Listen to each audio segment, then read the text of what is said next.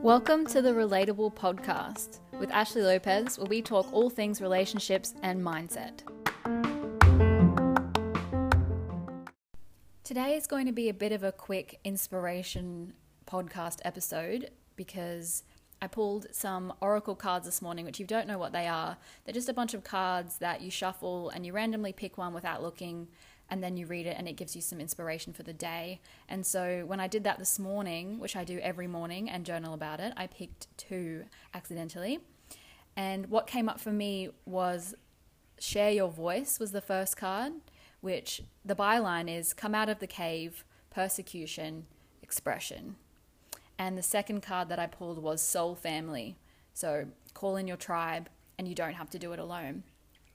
And this has really come up a lot in my personal life in the past 6 months, but also in the recent week.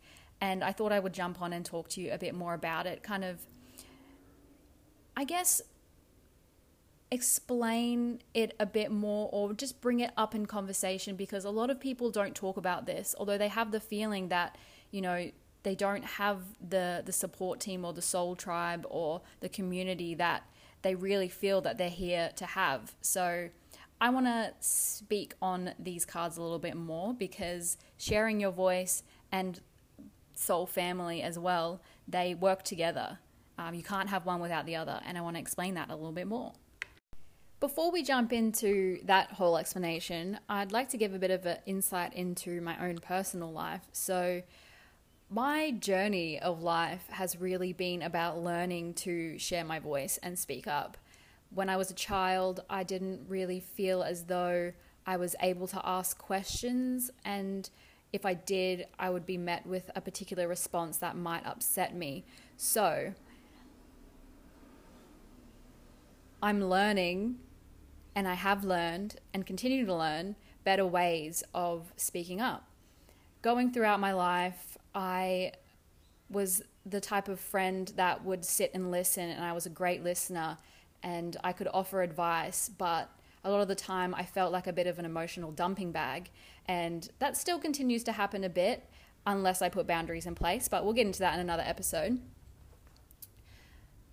Throughout my life a little bit further, I was, trigger warning, assaulted, and whilst I personally believe that in those moments, you don't really have the choice in speaking up. It doesn't feel that way because a reaction that you have is to freeze.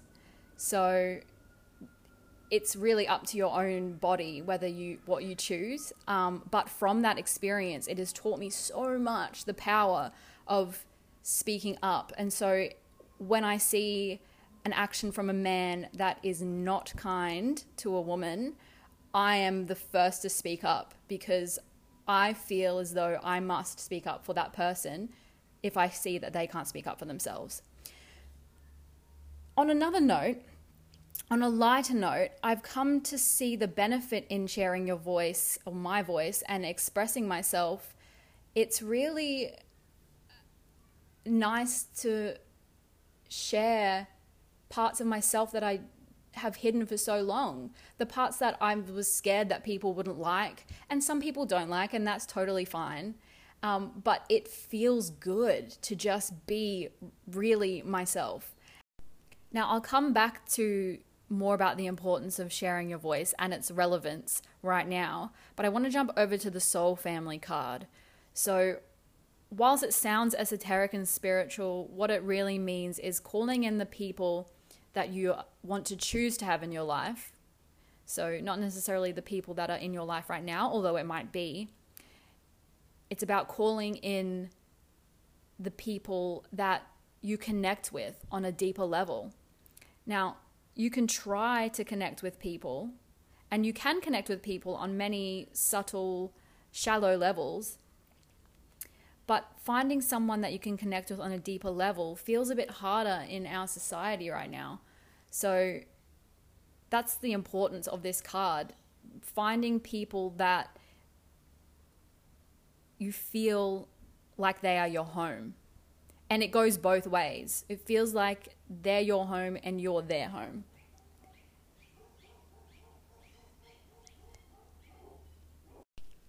Now, this doesn't mean that you won't have conflict with these people, but in my own mind, my soul family are the people that hold me accountable to everything in my life. They listen, they come to me for advice, they want me to listen, we lift each other up. And I think that's the most important part of finding your tribe, is finding people that support you. And it doesn't necessarily mean in other aspects that you have to get along or agree with everything. You don't have to agree on what religion you follow if you follow one at all. You don't have to agree on how the universe was created. You don't have to agree on whether you think, I don't know, rock music is shit. I don't know. Something like, it doesn't, deep or shallow disagreements don't necessarily mean that these people aren't your people. What these cards together have really highlighted for me is that if you are true in how you express yourself, then your tribe will be called in. Your people will find you. Your people will hear you. Your people will see you. The people that are weird in your own way, like you. And so when you hide your voice, or when you don't let yourself be seen, or you don't shine your light, or however you want to put it, you are preventing yourself from finding your people on this planet. And in the same way, if those people aren't expressing themselves as they are, or pretending to be something else or someone else, then you're not going to notice them either. And so my question is to you, who's going to make the first step? Are you going to wait for the other person to be the true selves and just hope that they step up first? Or are you going to be the person that steps up first? As scary as it is to express your true self, all the things that you like, that other people may not like, all the other things you're passionate about that people don't have passion about, are you going to hold space for yourself to express yourself so that in the very least you find, or people, your people find you?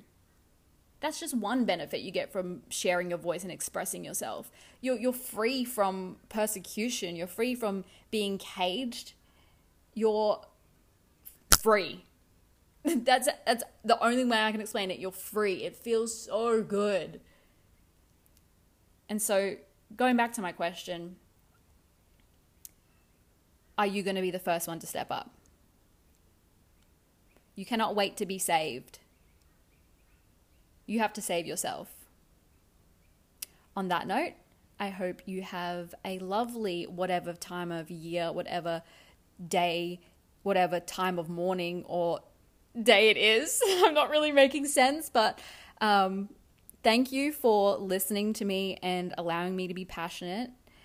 I hope this hits home with you. And if you have anything that has come from this episode, please don't be afraid to let me know. Give me some love on Instagram, or subscribe to this podcast, give it a like, and I will see you again sometime soon.